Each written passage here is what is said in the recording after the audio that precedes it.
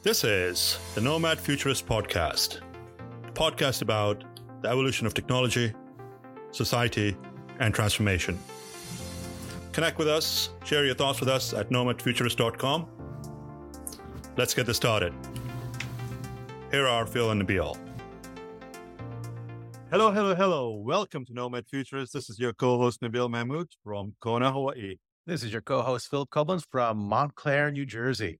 And this is Scott Berkshire here in Silicon Valley.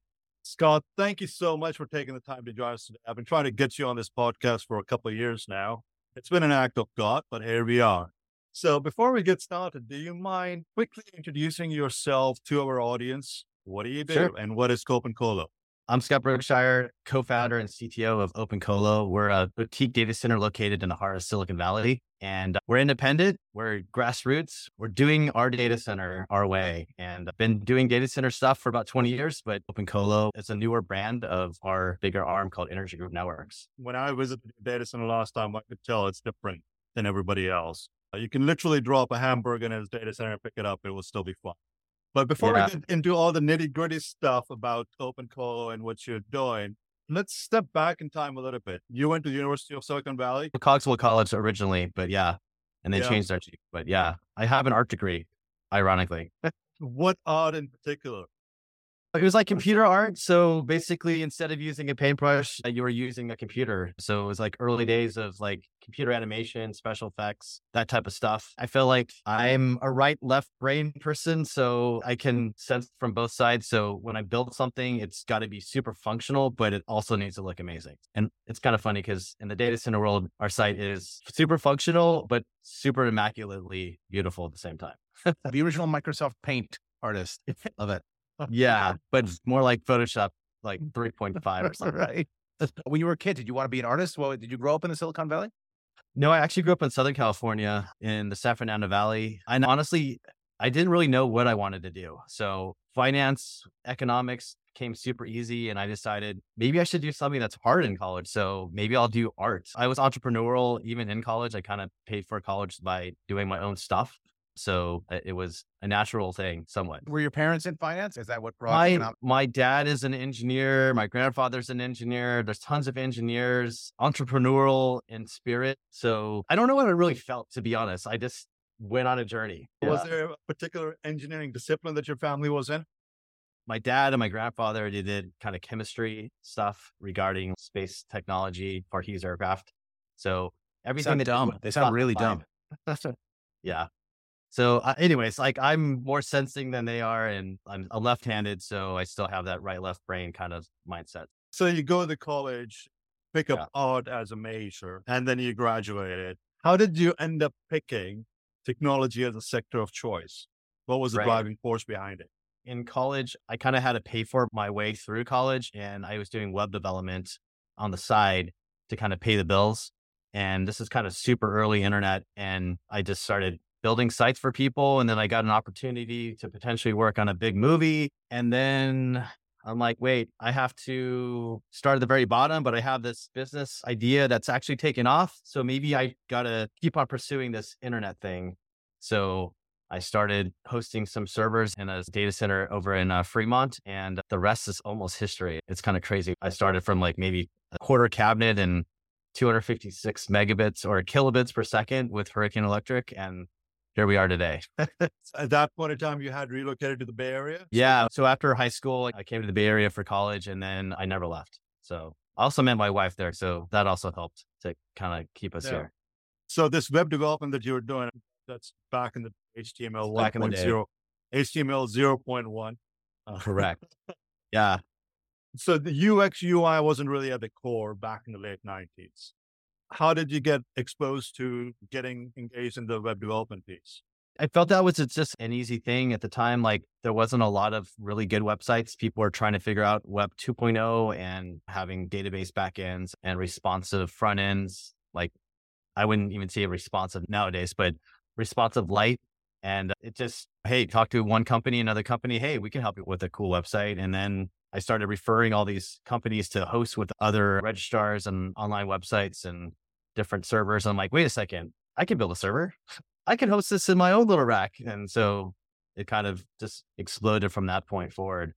And yeah, living in Fremont, going to the data center a lot early on, I learned a lot. I saw a lot. And then we expanded and expanded and expanded. And then I joined EGI. And Did you learn more how to do things or how not to do things, or a little bit of both? you got to throw me into the deep end and you hope that I can swim. And that's the only way to learn things. You got to learn by Well, fire. Bill was at the groundbreaking of web development and hosting as well. He fell in that space and sort of did the same thing, right? Well, I started hosting it on my own because I was too dumb to know what it was. 96. There weren't really that many data centers out there. So Yeah. I used my bar mitzvah money to buy a Sun Netra Spark and Netscape Enterprise server, and got I don't even know if we had a T1. I don't know. I don't even know what kind of fractional T1, and then somehow went to college in the middle and yada, yada, yada. But I have not managed to hold on to my hair as well as Scott has. So I imagine Scott has done it better. Well, I didn't have gray hair at the beginning, so now I have all this gray hair. So I don't People know. pay money for that now. Are you kidding me? That's Silver Exactly. Fox. That's You the- can that's the- earn those wingtips. Those wingtips. And if you get Like- Phil's glasses, gosh. Maybe I need to send me some glasses and I'll be cool like Yeah, you. you should show them the glasses I gave you, Nabil. It's Iron Man. All right. Iron- Did you mention a movie? What was it? It was a digital domain movie. I want to say it could have been Titanic, but maybe it was another movie. But yeah, one of the professors at our school said, "Hey, you know what? I'm working a digital domain. I think you'd be great." And I'm like, I'm almost done with college. I got to finish. So like, I have to finish. Like you're 99% done and you have to finish. For me, I had to finish. And then I walked away, and then the rest is kind of history, starting my own little thing. And it's kind of interesting. My first job was actually working for this company, S3 Graphics, or was it S2 Graphics? I always get S3 containers, different storage Right. with Amazon. But yeah, but like you did a graphics company, and they had a MP3, Rio MP3 player back in the day before there was an iPod. And it's kind of weird. Like I did their website stuff and some graphic stuff, and still didn't really understand Apache too well at that time, but that transitioned super fast after like 9/11. I kind of got laid off the day after 9/11, and I'm like, oh no. So the whole world kind of spiraled, and I'm like, you know what? I'm done. I'm gonna start my own thing. It was good in college. Let me do this forever. And one thing led to another thing, and got connected with my current group, which is crazy. So now you've been exposed to the UI, the UX, the development piece. Yeah. What was the transition time, or how did you transition physical design, build, and operation of the data center? So OpenColo itself, we built our first data center in 2019. So more like 2010, 2011. I'm kind of doing web development stuff, building servers for people, connecting them to a layer 2 switch, and not really doing anything layer 3 at the time. And then kind of expanding off of that, then getting taste of layer 3, figuring out BGP for the first time, and kind of getting it working, kind of not getting it working, but mastering it in the process. And then, yeah, I was just living in other people's data centers for a really long time. So we're kind of at this scale point where we had hundreds and hundreds of cabinets with different providers, and running a network and selling bare metal forever. It was kind of a natural progression. And I'm like, wow, if we have an opportunity to build our own data center, I want to do it totally different. I don't want to be like asked, why am I at your data center? Why are you here? You should be inviting, like, hey, you're obviously here for a reason. You're paying that person's salary in a sense. Why not give them amazing customer service? Why not make it open? Oh, I totally get it. Yeah, there you go. You got to treat people nice, and you got to be transparent with stuff. I hated, like, sometimes there would be an outage or some issue anywhere in some data center. The network could be the reason. It could be physical power or whatever. But when you ask them like, hey, what happened?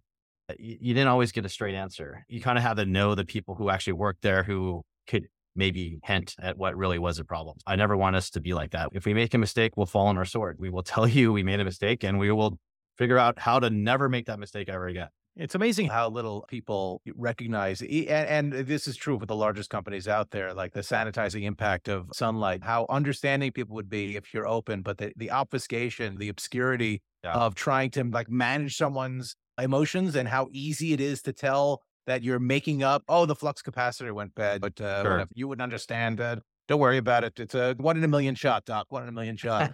Exactly. It sounds like a lot of your experience came essentially from fixing the airplane while it was in the air, which is what all of us of that generation had to do, right? There was no data center for dummies book that you can read. It was you fix, you Yeah. break, you fix, you do all that stuff. And that was before Google existed. I think Google started in what, 97, 98. Mhm. But there wasn't like a traditional search that you could put in, like, what is BGP? What is Apache? So how Yep. did you go about learning that stuff? It's always interesting to me to try to see if we can articulate what it was that made your mind go like, this is a problem that I can solve and let me figure it out by. It's more like throwing the keyboard at the monitor a few times. Yeah.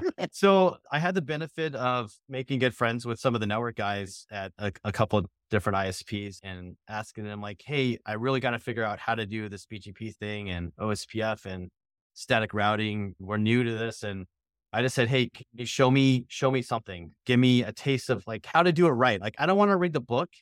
The book is this big and there's 5 different volumes and it's too much. And I don't really need to understand the full theory. I just need to get something that operates and works and functions properly. So initially it was just one guy kind of came over and said, hey, I'll buy you beer, buy you dinner, whatever you want, and show me something cool. And a little bit of knowledge and of actual something that functions properly became the beginning of stuff. And then I interacted with more people in the Nanoc community, and then they had BGP communities, and I'm like, okay, I got to figure out communities. Like, is this how you do it? And trial by error, but we never broke anything. So I was really mindful, like, hey, don't break anything, try it, but be ready to fix it or revert it right back to what it was before. But we just did slow after time after I think time. we just figured out how he kept his hair and how it Figured didn't. I broke plenty of stuff. I know I Yeah. was never smart enough not to break anything. But look, it's amazing. You make a point that I think a lot of people focus on trying to understand the entire element of it and trying to understand at such a foundational level Yeah. that it's impossible to get up to speed because you don't have time. Things are moving so quickly that it's nice to go back and to piece it together afterwards. But there's Yeah. so much value in getting a sample config and trying to like recreate Absolutely. how that configuration goes. And I think people tend to be paralyzed by the overall complexity of something. And we've almost got the entire alphabet: OSPF, BGP, ABCD, LMNOP. I think ISIS, just throw that in there. Yes. right? Well, and now we're doing everything 100% BGP. So it's a little bit different. But even beyond like just the network side, on the data center side, I never ran a data center before. I was just kind of a participant of a customer in the data center and seeing people run around with their heads chopped off going, oh my God, the UPS just blew up in our face. Oh my gosh, we dropped load, but we spent hundreds of millions of dollars to make sure we never go down. What happened? Oh, yeah, sorry. It was a battery string or a battery in a string that failed and it just happened to fail at the right time. We're testing something and it was working a week ago, but oh no. Whatever can We go thought- wrong does go Yeah. wrong. For those listening at Yeah. home, drop load is not a euphemism. He actually meant like the production computer Power load, yeah. went down, the power went out. Yeah. that's true. Yeah. So I try to ask like smart questions when we're building our own site and why. Like the best way to learn something is just ask why. Why? Like the annoying little kid. Why, daddy? Why? Why? Why? And then question like, well, I see everyone's doing it this way, but why? Why are you doing it that way? Is it just because that's what someone else did? Or can we be reinventing some things that might actually save a bunch of money? Or we don't have to go to the extreme, super complicated, figure out every little thing. Let's simplify. I feel like the biggest sites that failed or went down got super complicated. So keep it simple, stupid, Yeah, and then check your typical boxes. Power will go down from the utility. Well, how do you make sure you don't go down? A UPS string. Okay, with batteries. And then a generator or a battery string now connecting all that stuff. So yeah. The balance of like theoretical design versus practical application, I think, is always one, especially as someone entrepreneurial that's trying to run one of these things versus someone in a back room that's trying to design something that is tier 4 or whatever Sure. ridiculous moniker they have. But when one thing fails, they don't actually have the practical knowledge of what actually happens in that world. I think coming to it from Right. the standpoint of a customer that's actually utilizing the service gives you a lot more insight into how you would design it because that's how Yeah. you would want it if you were a customer is much more interesting than thinking the best because you have every theoretical knowledge of how power systems work. And you have to hire good people too. You got to trust the designers that you're working with. And everyone has an idea. Everyone has an opinion. You just got to breathe all that in and then make a decision like, okay, that sounds wonderful, but what's the cost of that? Oh, that's $1 billion. Well, we can't afford that.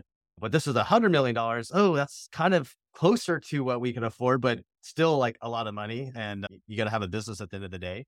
but you Note also, to self. Note to I don't self. want to be Scott calling can at 3 afford. o'clock in the morning because something failed. Like, yeah, call me if something died, but I hope we're not down. And luckily for us, Hopefully, it's not the client that's calling you and telling you that there's an outage. But note to self: Scott can afford $100 million, just in case. no, no way. Foundation sponsor. It's a simple check. I can help Let's- you. I can help people with their $100 million and design something awesome for them. Yeah. What's one of your favorite things that you currently do in your capacity as CTO? That's a great question. It's being able to touch a lot of different technologies and look at kind of the vision of where we are now and then where we want to be. I come from a network background in a sense, because that's what I was doing for the longest time. I'm very passionate about the network. I feel like a data center without a network is useless, and a data center with a ton of network but no power is also useless. So you need to find the happy medium. But yeah, I feel like going to conferences and meeting a bunch of smart people and learning about new things is definitely one of those kind of cool gifts that you can go and check out nice stuff. So I don't know. Yeah. It's just hanging out with cool people like us. just hang out with you and Bill when you come over. It's fun. What's been one of the most challenging things in your role? And the reason why I asked this question is because Sure. you're like one of those individuals that's actually moved on from different roles and different capacities within the sector. And coming in from a network layer or even from a design or UI layer into the Sure. physical layer and having those conversations. How has that transition been? Has the industry been open and welcoming with subject matter experts when they're talking about CDF or thermal imaging and or power quality distribution, uptime, so on and so forth? For starters, was that challenging? And secondly, how do you keep up with the constant evolution of the sector, particularly when it comes down to subject matter experts and those conversations? I think that for us, like we're a small company. So yes, I might be quote CTO, but I also do a lot of other things too. So it's the small business mentality of I have to wear many, many hats. But yeah, if you look at the sector as a whole, like being in Silicon Valley, you see extremes, like the total extreme with the extreme. And then here's what we're still doing. So I think for us, it's more of we're not going to be all things for all folks. So I'm not going to do full water immersion technology tomorrow. Like we're going to get there when the cost to entry is less. Let the really big hyperscale companies figure it out, optimize it, and then let's go into that direction. Like we don't have to be first for everything. And that's kind of like a little bit refreshing from my perspective on how we're kind of leading in some ways. Like we're leading by not leading. We're leading by still being consistent and still being here. But yeah, I don't know. It's a good question. I have to think about that more because I'm on the AFCOM stuff and I see a lot of crazy ideas, and it's all very possible provided you can execute it efficiently and with a revenue stream behind it. At least for my world, like you could be the next awesome AI company, but you're going to spend a considerable amount of money to run your AI workloads. So you better make sure that engine at the background is going to make you tons and tons and tons of cash, or you got deep pockets from some investor who's. I mean, there's no question. You need to have patience. You need to have patience to see where the industry goes, and a recognition that as people think of technology in general as something that moves at a lightning speed, and it really does. But at our core, what we do has been the same for the last 30 years. Copper touching copper, glass touching glass, large air conditioned rooms. The densities have gone up and down and all around. I think that keep it simple, stupid mentality that you have is the right way to look at all this stuff. Overcomplicating it rarely leads to success. Right. Yeah. I'm just looking at all the amazing AI stuff coming out. And I think at the end of the day, the vendors who are building these amazing supercomputers, they have to have something involved in how to cool that amazing stuff too. Or there has to be a revolution and maybe how to do that same AI workload with significantly less power. So you are actually consuming way less to do the same level of thing. And I think which means you're going to end up with so many overbuilt facilities. Yeah. You know, there's going to be those 400 megawatt campuses with like 100 kilowatts of usable load for all the more efficient GPU workloads. Yeah. Well, maybe that's going to happen. There's some cool chip companies coming out that are next gen that are like, whoa. And chip with, ChatGPT. My kids probably need ChatGPT more than me. What are some of the industry trends that you're looking at? So we built a pretty efficient data center for where we are on our current power loads. I think if I'm zooming out, just putting on like what we could do in the super future, it would be great if AI can really integrate into every aspect of every sensor in the data center, and we can pull and collect all that information to kind of guess when there's going to be a problem and not be looking at trend data that we're looking at all the time. Like, yes, we can trend this forever, but if we can add some super smarts into all that information and those specific parts and diodes and different actuators, and like, just know like, hey, this is going to fail, guys. Like this one model and this generation of whatever, it's going to die in 6 months. You better figure this out. Cooling technology for sure, immersion cooling or on-chip cooling. I think that I was like a original overclocker. I remember building my first overclocked system and saying, hey, here, we're going to put a water cooling on the chip. Like, hey, now we're going to look at doing that at crazy scale. So what is that going to look like? And then on the network's perspective, that's mind boggling, just how much information is going to be consumed. 800 gig. There's some amazing 800 gig stuff that's coming out that I've seen, and it's awesome. It's crazy. I don't even know how they keep on going. Like, and then they'll have 1.6 and 2 terabits and 5 terabits per second. Like, that's where is all this data kind of go to? And then what is your life going to look like on your phone? Like your iPhone 200 in the future, what is that going to look like? Is there even going to be a phone? No, it's neuro. Yeah, Elon Musk is going to burrow into your brain, and then you're just going to think about who you want to talk to. And then you're going to, he's going to know where I need to go. So that's what I'm looking for. It'll be just like the Minority Report. In a good way. The positive parts. Oh, yes, totally. What could possibly go wrong? Nothing. So in the grand scheme of things, we talk about workloads, work densities. How do you feel about quantum and that changing the landscape of the data centers? Sure. So I think about quantum computing and being able to decrypt maybe the encryption that we have today. And probably there's a lot of company or countries and other things that are out there reading all our email potentially or decrypting everything. I think that's it's so new, but it seems like it's 1,000x more than we have today. Even maybe that's not even a right number. It's probably significantly larger than that. Until it's here, it's hard to really think about it. But it's in my mind, it's a little bit scary because you can do potentially a lot of harm to fix or a lot of good as well. Or a lot of good. Yeah. I mean, privacy, maybe you have less privacy potentially. So there's going to be a quote unquote quantum leap for everybody. You're going to have to upgrade all your stuff. Your new way of doing things is. We don't know how good people are at adopting the latest and greatest security technologies. Nobody tried to check my email with the password. It's a capital P. I just changed the capital letters. That's your new way. Yeah. It's an @ sign. It's an @ sign. No one will guess that. Exactly. All right. What is some of the cool tech that you're looking at for you as a user? Me as the coolest tech as a user, I'm excited for super augmented reality being a real thing, potentially. Like, wouldn't that be nice to actually have a proper Vision Pro is right around the corner. Yeah. If I can get my hands on one of those early, that'd be pretty neat. So especially if I could do it on an airplane, then now we're talking next gen. Hey, I'm watching this giant screen, this movie theater experience on an airplane. If I could do that, that'd be next gen.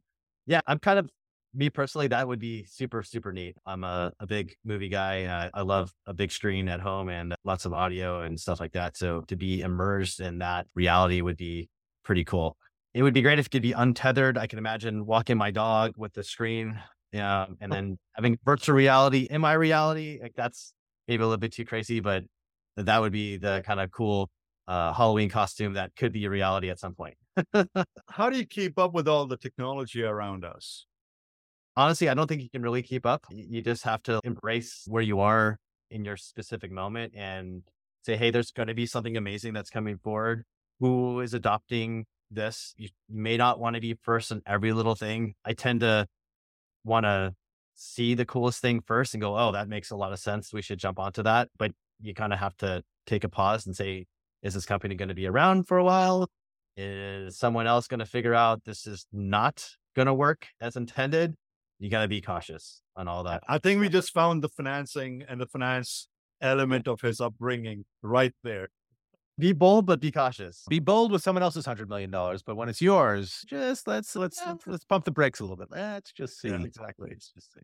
What are some of the key takeaways, key lessons? If you were to look back at your life and your career, what are some of the key takeaways and key lessons? That's a great question. I feel like in my world, we're on 24/7. Like the data center runs 24/7. The network runs 24/7. There's going to be something wrong. There's going to be a bad day. There's going to be good days. Really to relax, be mindful of the situation. Don't think the worst case scenario. I felt like when we had some weird network problems in one of our European locations, we're going to lose all our customers. But then in reality, we had an app running that was doing some ad revenue, and we had way more impressions that day. So because the network is restarting in a funky way, and it wasn't because of us, it's just some fiber. What is that producer's line? Sometimes you make more with a flop than you do with a hit.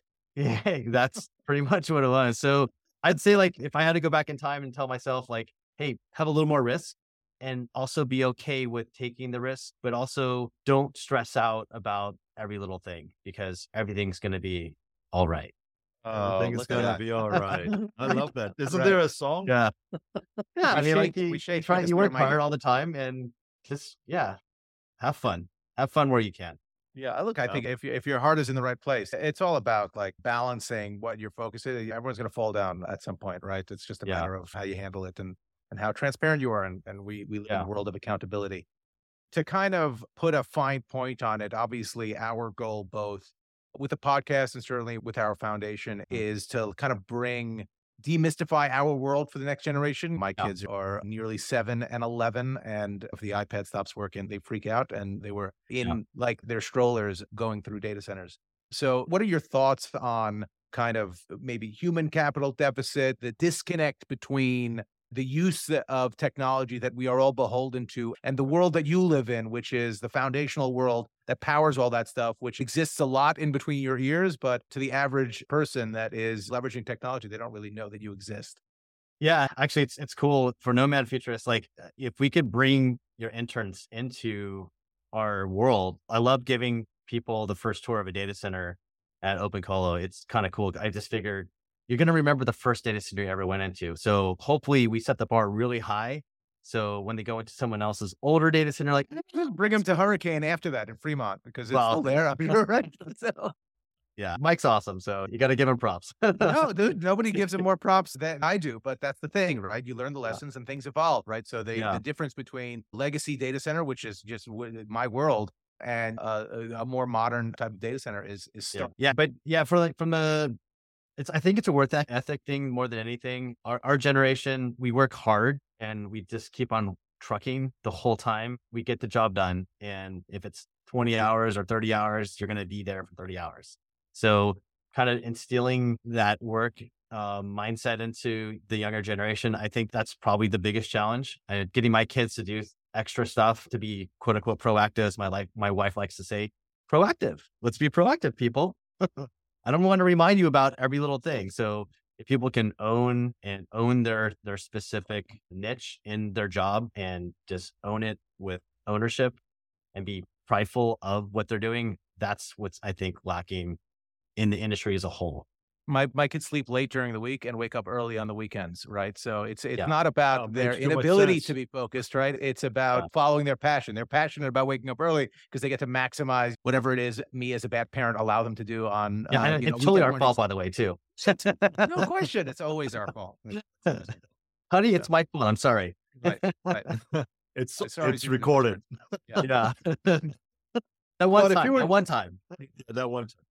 If you were to do it all over again, would you do anything different? I think it's hard not to do things to think hindsight's 2020. Yeah, that's a good question. I like where I'm at right now. So if I had to give up who I am today because of a previous choice, I don't know. Can I make things better? Yes. Can I learn faster? Yes. Can I maybe not purchase this over that? Yeah, that would have been smart choices. But I am genuinely happy with where I'm at.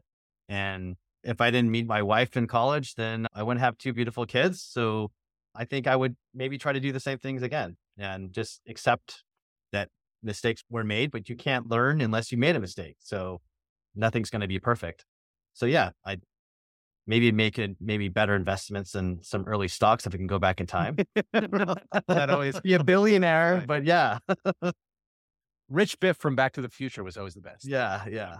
But you can't turn into that bad guy. So right, that's the problem. That's the fallout. That's the fallout. So what do you tell the little Brookshires? I'm like, hurry up, get your work done. Well, one kid works slower and then the other kid work faster. So I have the yin and the yang in my house, 2 boys. But yeah, I tell them like, hey, embrace AI. You are the real first generation that can truly use AI natively.